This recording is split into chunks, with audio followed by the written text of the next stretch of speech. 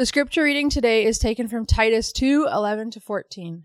For the grace of God has appeared, bringing salvation for all people, training us to renounce ungodliness and worldly passions, and to live self-controlled, upright, and godly lives in the present age, waiting for our blessed hope, the appearing of the glory of our great God and Savior Jesus Christ, who gave himself for us to redeem us from all lawlessness and to purify for himself a people for his own possession who are zealous for good works. This is the word of the Lord. You may be seated. And as you're seated, let me add my welcome to the welcomes you've already received. I'm Brant, one of the pastors here at the church.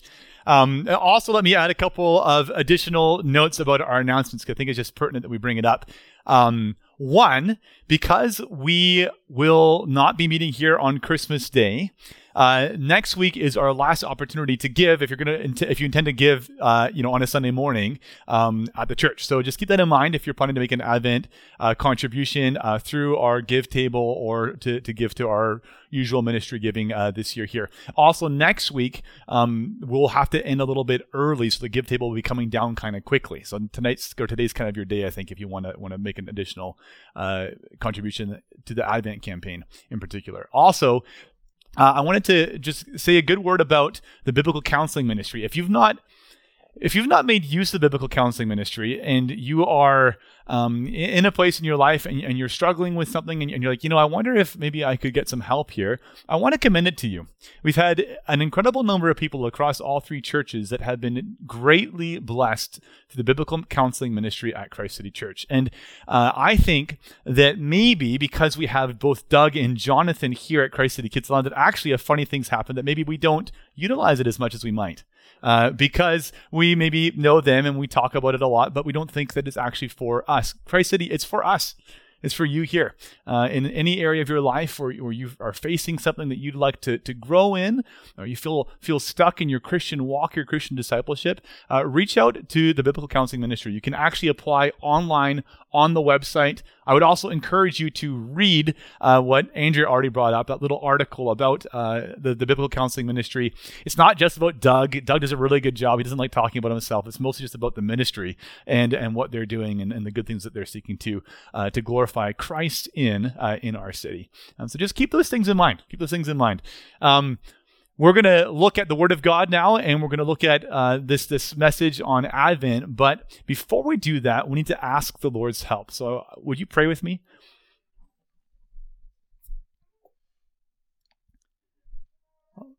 Glorious God, we come to you this morning with a lot of joy.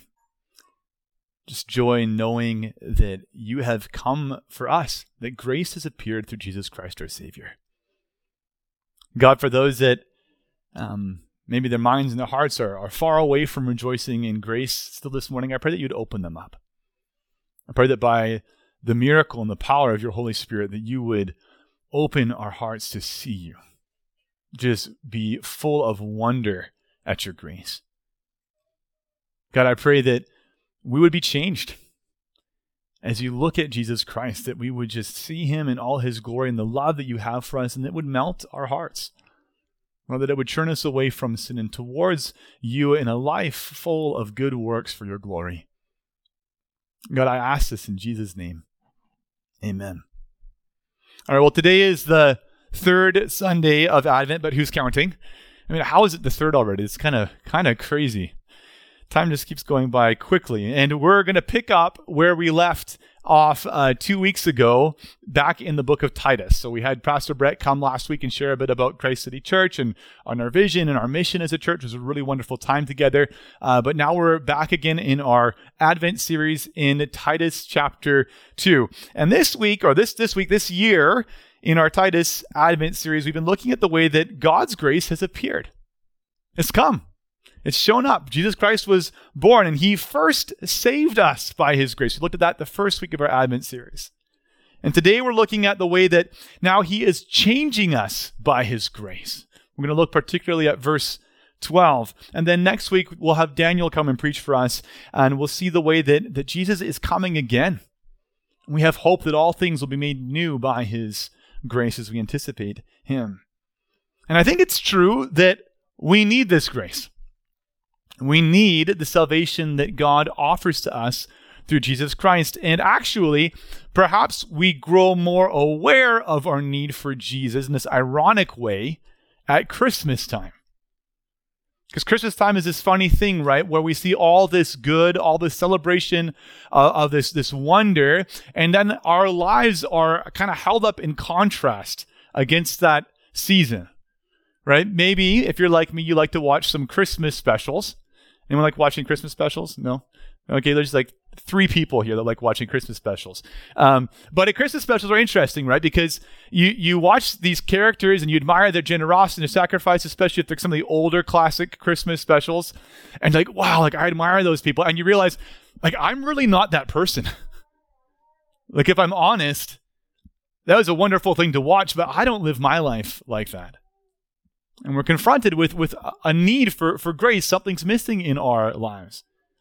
Or maybe we're confronted with our need for grace in another way at Christmas time. Maybe it's when you're going to get together and you're going to gather with your family members. And it's like, oh man, it's going to be so great. It's going to be so full of love and self-giving and just joy. And then you get together with your family members. You're like, man, I really don't want to see them again for a very long time.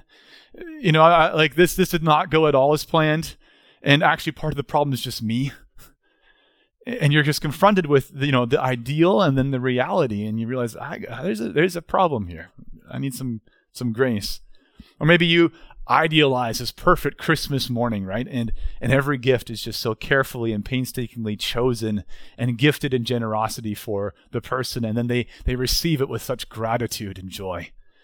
And then the reality comes, and what happens on Christmas morning? Right? There's a lot of grumpy people. Didn't get what they wanted. Come on, mom and dad. I told you, And there's frustrated parents that are just like, come on, my kids are just so ungrateful. What's the issue? And the perfect idealized moment just kind of, goes away and you missed it. And you're faced with the reality. See, Christmas, I think, is this ironic time when we're confronted, in the words of the late pastor and regent professor Eugene Peterson, that we aren't a race of free, masterly men of virtue and goodness, but rather we're a race that can be described by our own poets and dramatists as bored, vexed, frantic, embittered, and sniffling. Ouch. Ouch. Not the cheery tone you thought was going to happen in an Advent sermon, hey? It's a little painful. It's a little painful.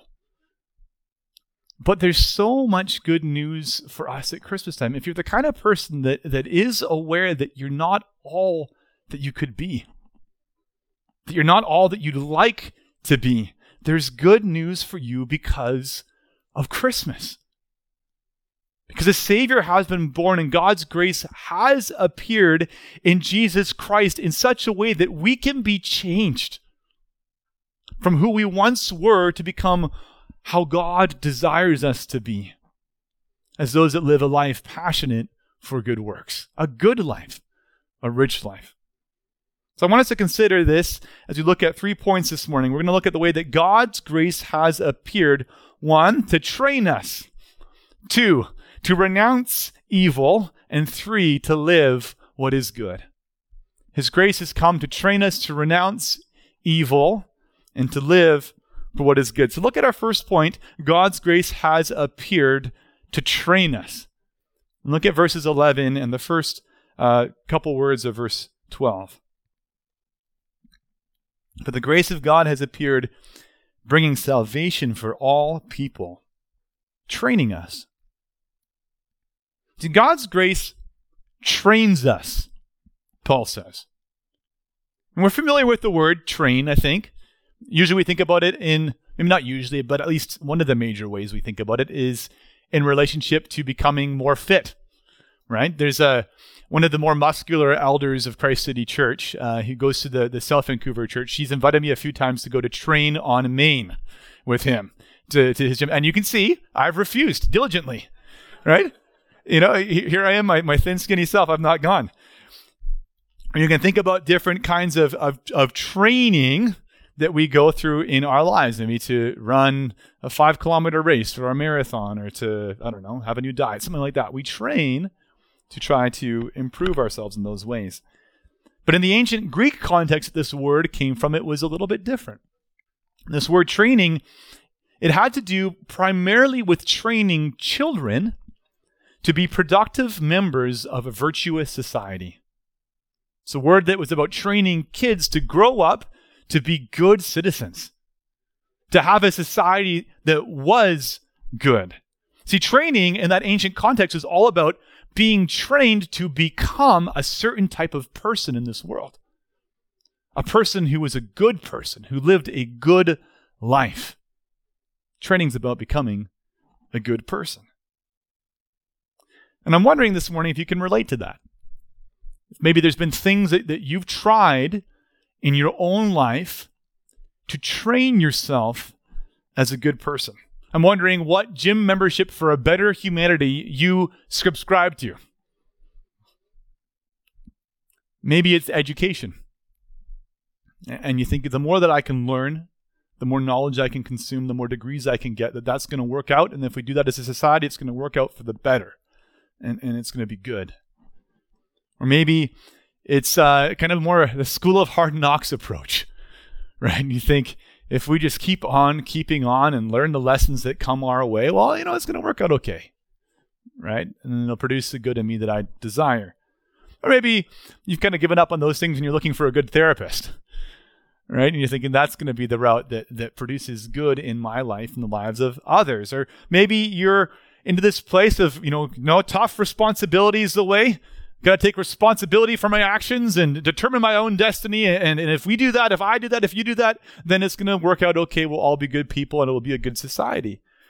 Or maybe you're one of those people that just like to construct these strict rules and laws that govern your life. And the more you live under them, you think that, well, that will make me a good person. Well, I'm wondering how those gym memberships are going for you. How's it working out? What would your family and your friends and your close coworkers say about how that gym membership's working out? Right? Would they say, hey, the training's going pretty great. I can see it in your life. Or would they say something else as they look at you and see you in the most intimate context of your life? How these things that you've subscribed to, they've made you less selfish and more sacrificially loving. I think it's true that there's different things that we can do that will help us look good from the outside for a little while. But when the pressure comes to live a good life and we realize that there's these now hardships that I'm facing, what's really inside of us can kind of come outside of us in these surprising ways, right? We manage to kind of keep the veneer on the exterior, but then the suffering and the hardship comes and the lack of sleep shows up and the disease arrives in our lives. And actually, it brings what's inside of us outside of us. And we realize we've not been trained in the ways that we like to be trained. I have it's a bit of a corny illustration, but I like this one. It's kind of like this cup, right? There's ways that we can train ourselves. We can keep ourselves contained through different external modifications, behavior modification in our lives that we can try to live under. But if it doesn't deal with the inside of the cup, then there's a problem. Because when hardship comes, right, and difficulty shows up in our lives, what's inside, it spills out. I wonder if you've experienced that in your own life. I know I've experienced it in my life. I mean, my family is all sick at home right now, and we've not been sleeping very much. And you can imagine some of the things that happen in our home when we're pressed. And when the lack of the heart transformation that we need is starting to come out of us. See, when it comes to living a good life that is more than just an external veneer, that you try to hold on with this white knuckle grip to make yourself look good, the only thing that's capable of training you is grace. Only grace can train you deeply and inwardly so that you're truly changed. Only grace can train you like you need to be trained. And Paul knew this. It's actually why he wrote to Pastor Titus in this letter. He's writing to Pastor Titus, and Titus has got all kinds of problems in the church. He's pastoring these Cretans, and the Cretans, you might know this, Cretan is actually even still a slur. You can talk about someone being a Cretan to refer to how terrible their moral character is. right? And this is a problem in the church that Paul was facing or that Titus was facing. And Paul said, you know what? There's one thing that can change the Cretans. It's grace. There is good news that we can be changed by grace. Look what Paul says. He tells Titus all the encouraging things and the ways that he wants him to instruct the church in Crete, and he's confident that it will work because of grace. He says, for the grace of God has appeared. There's hope, Christ City. The grace of God has appeared, bringing salvation for all people, training us. Well, we could ask the question, why does God's grace train us? What is it that it does? Well, God's grace is such an incredible trainer because it penetrates through that cold exterior deep into the inward person. And it changes us on the inside by astonishing us with his love for us. By awing us and captivating us by how good he is and how much he has loved us. And when that happens, actually, our inward desires start to change. So that we no longer want to live the life that we were living, but we want to deeply and inwardly please God and to follow him. See, his love for us and his grace is incredible because he's given grace to us who don't deserve it. And because his grace has cost him so much. So there's two things I want to unpack there about God's grace and why it's so incredible and how that works. And I want to show you just this unbelievable grace that's been given to those that don't deserve it. I'm going to show you the way that it costs God so much. So first, let's look at the grace given to those that don't deserve it. I want you to stop at this moment and just think about your gift list right now. And think about those that you're buying your gifts for. It's probably true that you're buying gifts this Christmas season for people that ought to love you. Right? Maybe they don't, but they probably should. You're buying gifts for those that you ought to love. Maybe you don't, but you probably should. You know, is that generally true for your gift list? This is who your gift list is made up of. But that's not who God gives his gift of salvation to. See, his salvation is a gift of astounding love and grace given to those who didn't deserve it.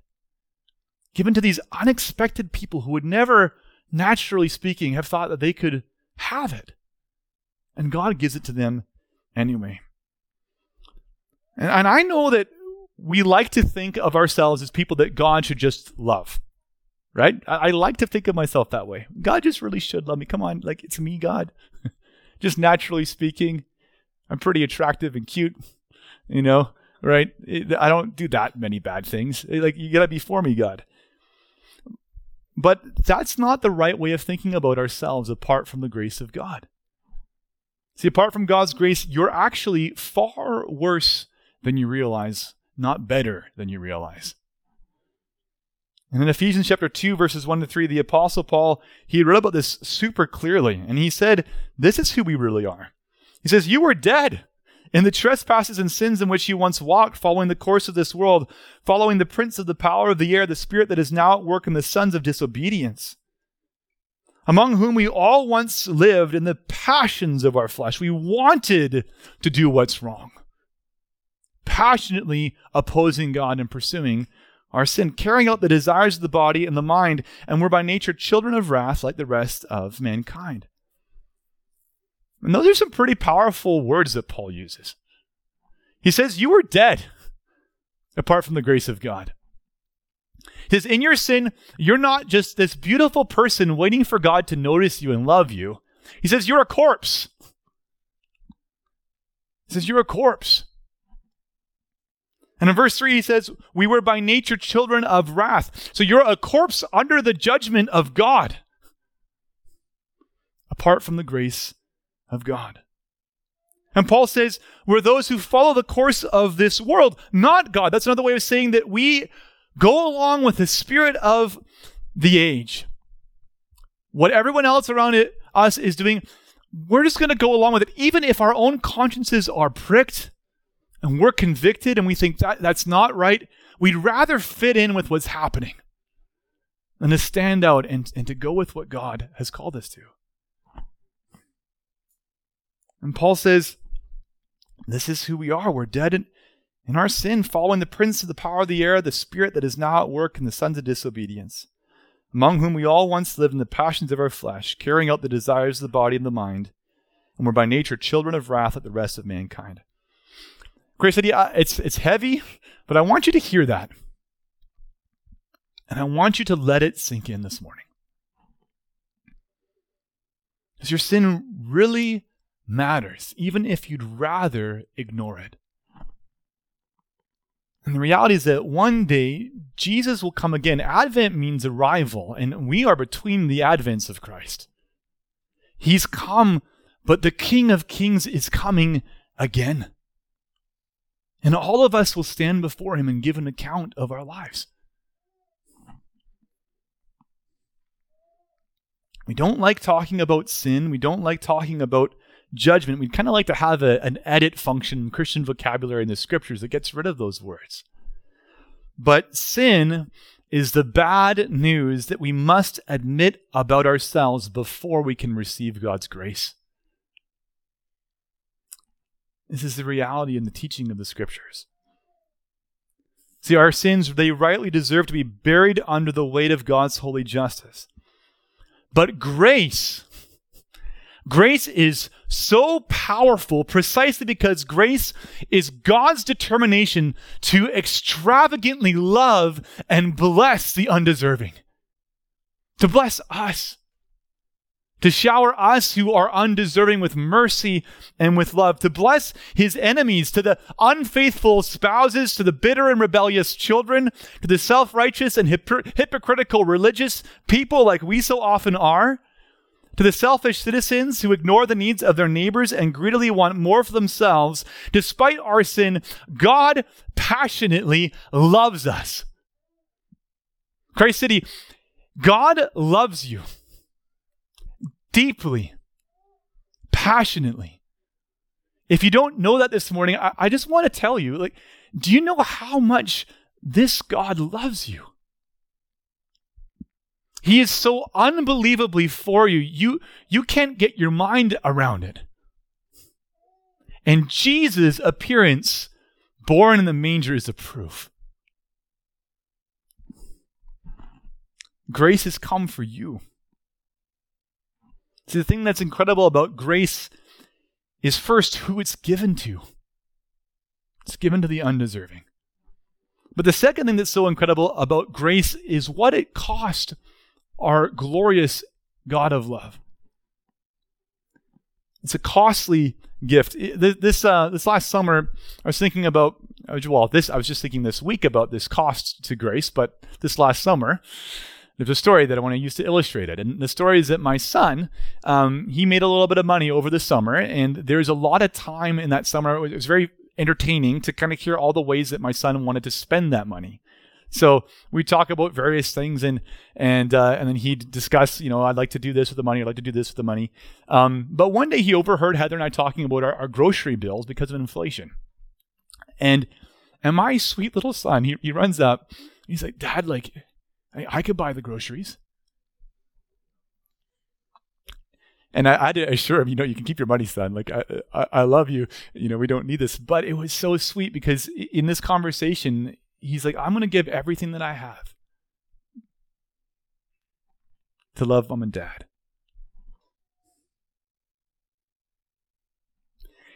You see, Christ City, the miracle of our salvation, it began with a gift that was so much more precious than my son's offer. The God who's worthy of worship by everyone and everything. God who has only ever existed in eternity in perfect love between Father, Son, and Holy Spirit. He gave himself to us to save us.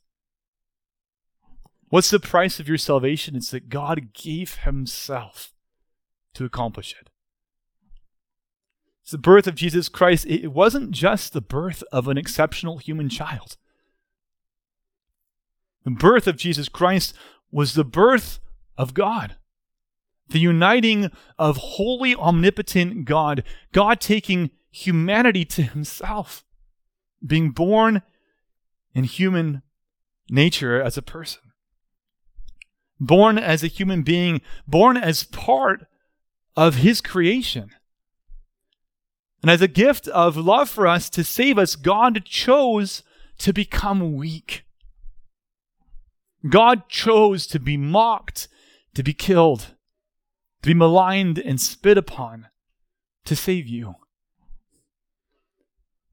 Writing around 411 AD, that's a long time ago, by the way, St. Augustine, he just worships God for this incredible gift of love in a sermon he preached. I'm going to read you a section of it. I want you to just marvel at the grace that's given to you. Hear these words.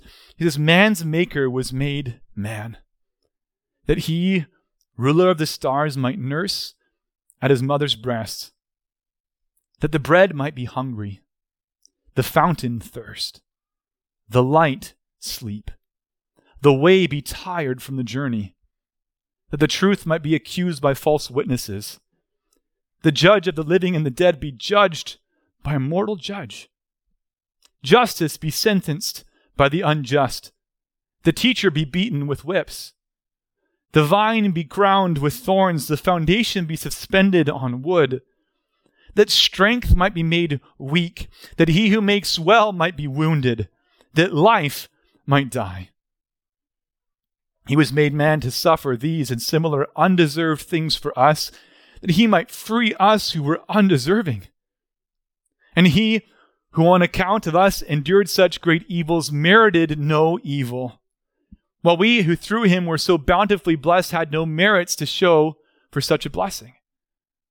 Therefore, because of all this, he who before all ages and without a beginning, determined by days, was the Son of God, saw fit in these latter days to be the Son of Man. And he who was born of the Father, but not made by the Father, was made in the mother whom he had made, that he might sometime be born here on earth of her who could never have been anywhere except through him.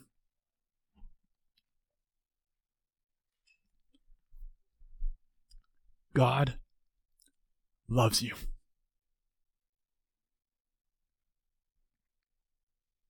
And Jesus is the proof. Because Jesus is the advent of God's grace.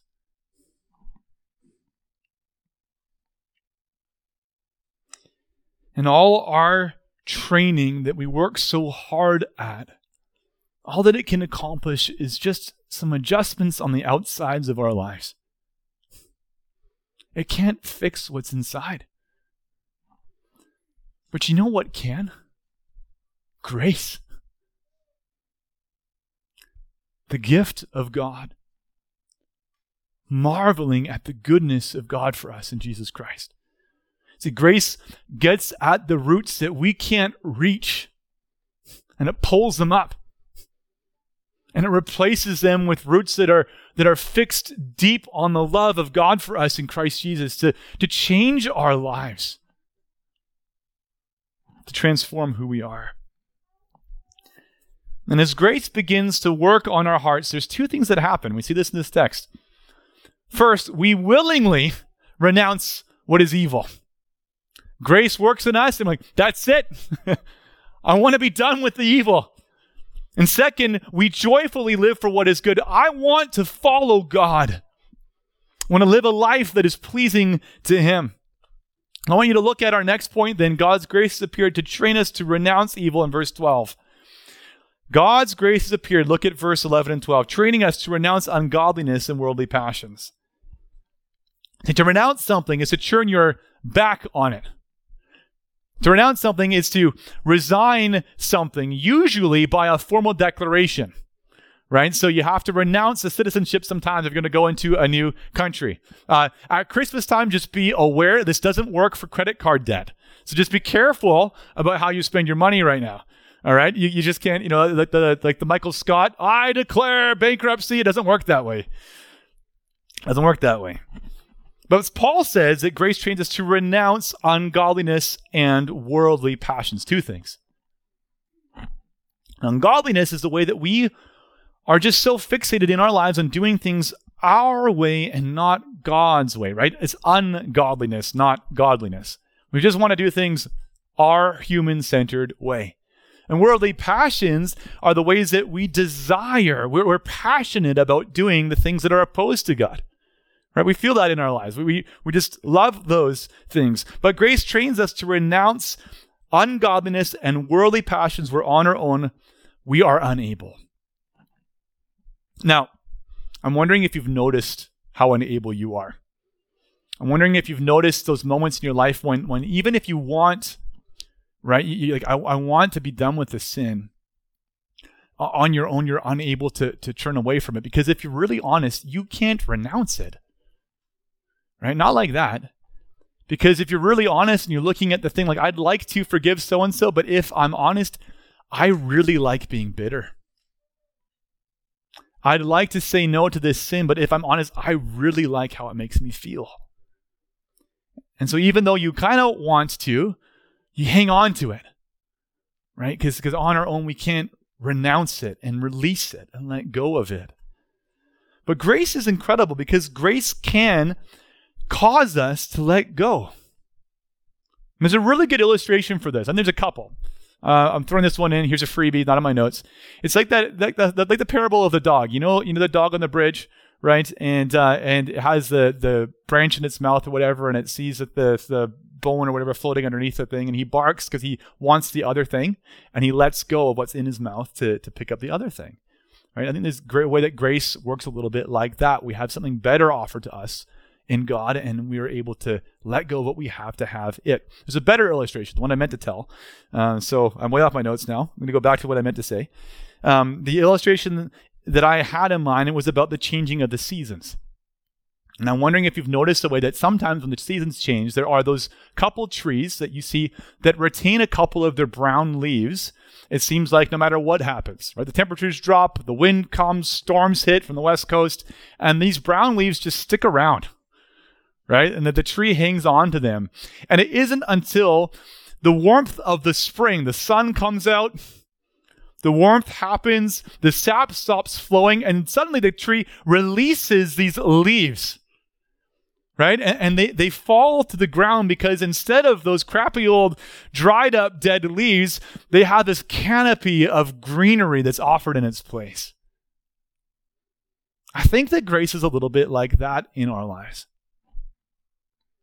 Think that God's grace trains us to renounce the dry, dead leaves of sin by giving us something so much better. By showering us with his love, by, as Romans 5 verse 5 says, that the love of God being poured into our hearts through the Holy Spirit whom he's given to us. And that just like brings warmth to our lives. Starts to change us and work in us so we let go of the sin because something so much better has come in its place. And when our hearts then are warmed by this grace, we learn to say no to sin. It's not all at once, let's be honest. Right? It doesn't happen instantly. You're not a perfect person overnight. But as an ongoing practice of our lives, returning again and again to grace. We're trained to recall grace to our minds when we're tempted, and we pray things like this. God, right now I'm facing this temptation. But you loved me and you gave yourself for me. So how can I oppose you? Jesus, you freed me from my slavery to sin and you've given me life. I believe that. I know that to be true. So why am I going back to my former slave master? Jesus, you've purified me to belong to you. So why would I defile myself again with sin? Because of all of this, because of the grace that I know to be true for me, Jesus, I want to confess and I want to renounce my sin. To turn my back on it today because of the greater reality of your love for me. You know, I was praying that this week, Friday, first time day off, just feeling like all kinds of terrible things and battling all day long until I stopped and recalled grace. And prayed. So God, I don't want to just turn halfway. I want to renounce this and turn towards you.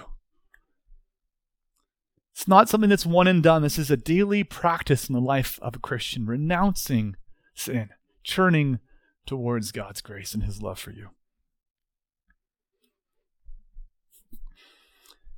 You know, Christ City, I think that we need to know that Paul's words here matter.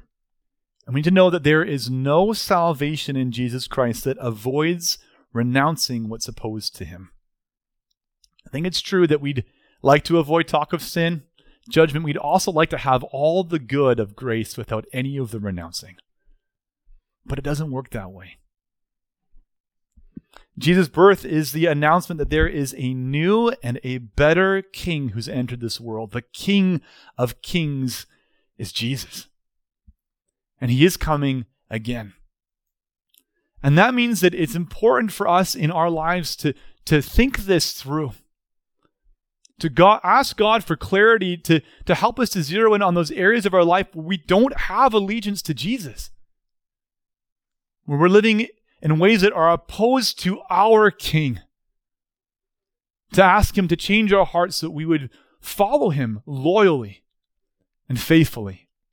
Isn't it true that there's areas in your life, as there are in mine, where you're just kind of embarrassed to be following Jesus? Christ City, I think we need to turn our backs on that. I think we need to confess our allegiance to King Jesus with courage and with boldness, because he's come in his grace and his love and his mercy. And we are his citizens. We belong to him and to his kingdom now. Can we grow in this? Let's press forward. King Jesus is our King. There's nothing more incredible than that. So let's live for him with all of our hearts. See, grace trains us first to renounce sin, but it moves us from our sin towards something far better. And if you spend all your time in your Christian life just trying to stop sinning, you're missing the best stuff about living for Jesus. Right? This is a step on the path to living a rich and gloriously good and virtuous life that matters. We renounce sin to live for what is good. Our last point in verses 12 to 14. Grace has come, training us to renounce ungodliness, worldly passions, and to live self-controlled, upright, and godly lives in the present age. As we waiting for our blessed hope, the appearing of the glory of our great God and Savior Jesus Christ, who gave himself for us to redeem us from all lawlessness and to purify for himself a people for his own possession who are zealous for good works. See, renunciation is the first step, but it's not the goal. You can even see that grammatically in how the Greek's constructed here. It's like, that's important, but we're getting somewhere. And the getting somewhere is the live part, living for God. And first, grace trains us to be self-controlled, Paul says. And that's pretty interesting, I think. Because without self-control, we would be unable to live an upright and a godly life. Because to live an upright and a godly life that's zealous for good works, you got to practice self-denial. You got to practice some self-control. Just think about it for a second. It's Christmas time. It's a season of feasting. What's going to be happening on January 1st when we all gather at Christ City East Vancouver if none of us have self-control? We're going to show up hungover and fat and in debt. Right? That's what's going to happen with no self-control as we show up there. And the reality is that if we live that way and we don't have any self-denial, what else will have happen is this. We won't have done any good through the Christmas season. Because we'll have been too focused on just satisfying our own desires. Here's the reality. In our world, we live under the tyranny of immediate satisfaction of our desires. So what we want, we got Amazon, comes to the doorway. Whatever I could imagine is going to come to me instantly. If I can't have it right now, whether it's Netflix or Amazon, whatever else, then I'm unhappy. But the virtuous, godly life that is good, that produces something of value in this world, it needs self-control. Without self-control, there's only hypocrisy. This is why all the private jets show up to the climate conferences. Right? Because it's like, hey, it'd be good to, reduce our carbon footprint. And yet it's also good to have a private jet. And which will I choose? Self-control is needed here. Without self-control, you won't fight to overcome evil with good. Without self-control, you won't forgive those who've hurt you. Without self-control, you won't speak well of others with words of encouragement intended to build up rather than tear down, as Paul teaches in Ephesians 4. Without self-control, you won't sacrifice what you have at great cost to love and to serve someone else. But grace can train us in self-control. Because in grace, we see this immense cost that God himself was willing to spend. That there's this great self-denial we see even in God who became man and gave himself and suffered to save us. In the words of 2 Corinthians 8, verse 9, we see him who was rich become poor so that we by his poverty might become rich. And we learn, I can imitate him. I can have self-control because my God sacrificed and loved me like that. Grace trains us in self-control in another fundamentally important way because grace shows us that there's something much more satisfying than fulfilling your next immediate desire. Grace teaches you that God is good. As the psalmist says, taste and see that the Lord is good. There's better food to be fed on in this world than the thing you want most next. See, grace trains our palates.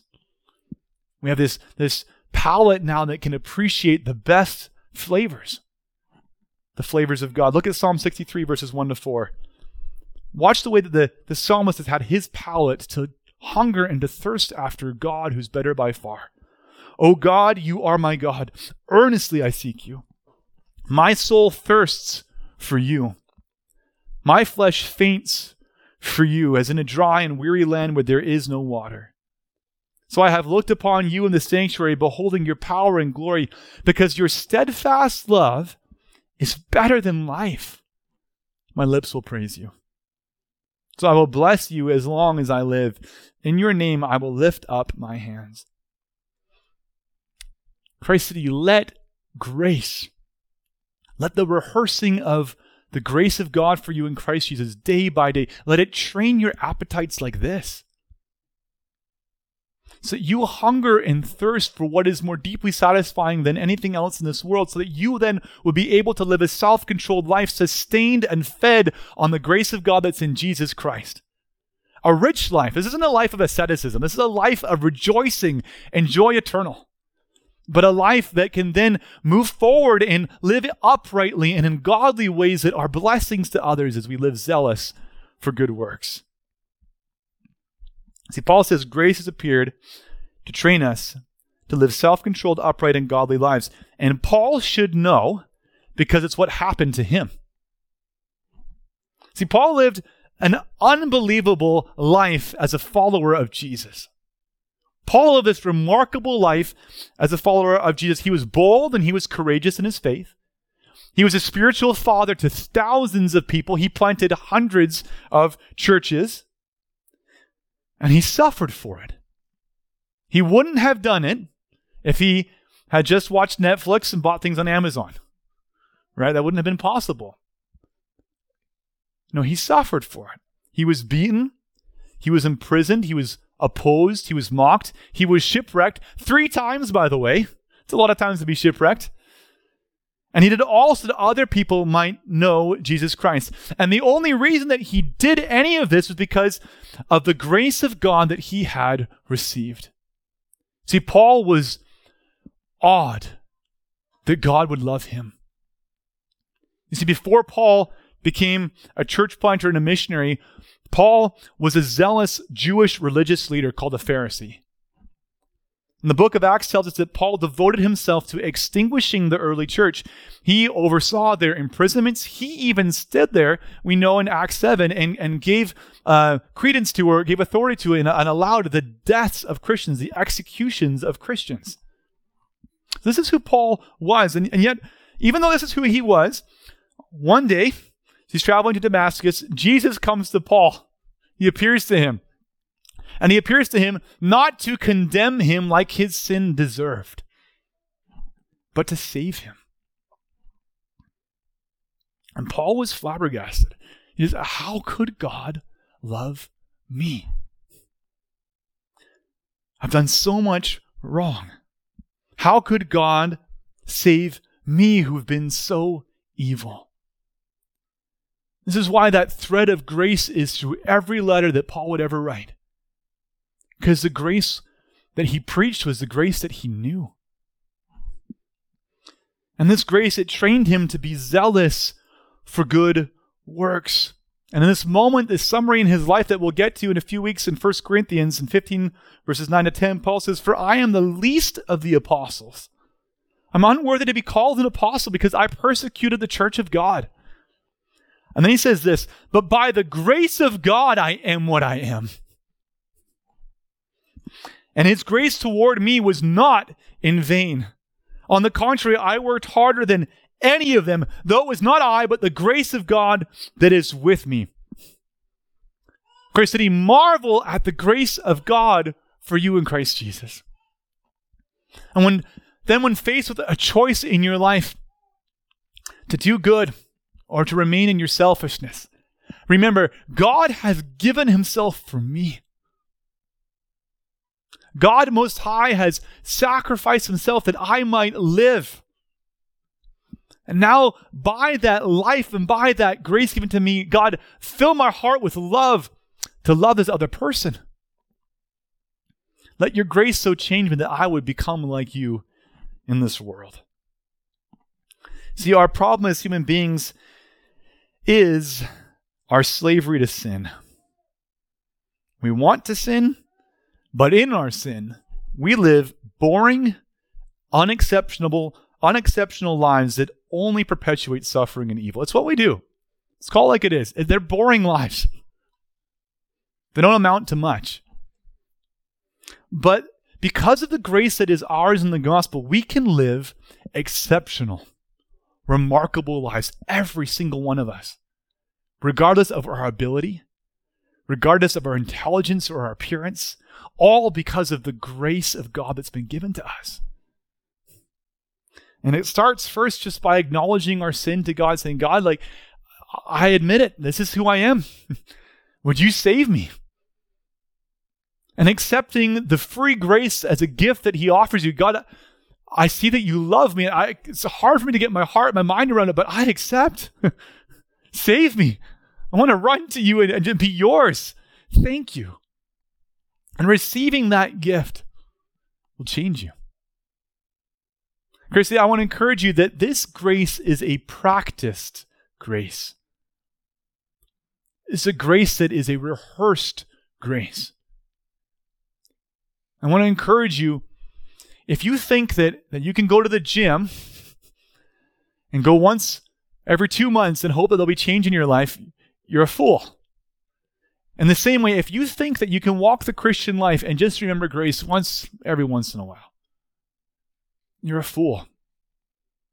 This grace is a grace that we rehearse together as a community of believers. It's a grace that we live together on Sunday mornings. We gather as a worshiping community, rejoicing that God has loved us. I want to encourage you, prioritize this gathering. You need it to be changed. You need it to be useful to God and to live a life of good works that glorifies him. I want to encourage you to read your Bibles. If you don't read your Bibles, open them up, start in the Gospels, learn about Jesus. Rejoice in the grace of God that's yours in him. Give yourself to prayer. Start journaling if you have to. I've been doing that recently. Open up a page and write down some thoughts to God and express your thanks to him. Cultivating a relationship with God that's designed and built around grace, that is the thing that all of us need. And as a community, we can encourage and bless one another as we practice this grace together, confessing our sins to one another, reminding one another of how much God loves us, and being encouraged to step out to put sin to death, to live for what is good. Can we pray together? God, we want to be a salt and light people. God, we want to be this people that just rejoice in the grace you've given to us. God, we want to be so full of good works here at Christ City in Kitsilano that all of Kitsilano around would see our lives and would rejoice in what God's doing in them. Lord, we want to live in a different way so that we can share what we found in Jesus with everybody around us. God, we want to have allegiance to King Jesus over anything else. And Lord, we confess that we have so much sin that's in the way, but there's hope for us, and we want to just hold fast to your grace and rejoice. You forgive us. You love us. You change us. So would you help us? Help us to remember your goodness. Help us to live by your grace. In Jesus' name we pray. Amen.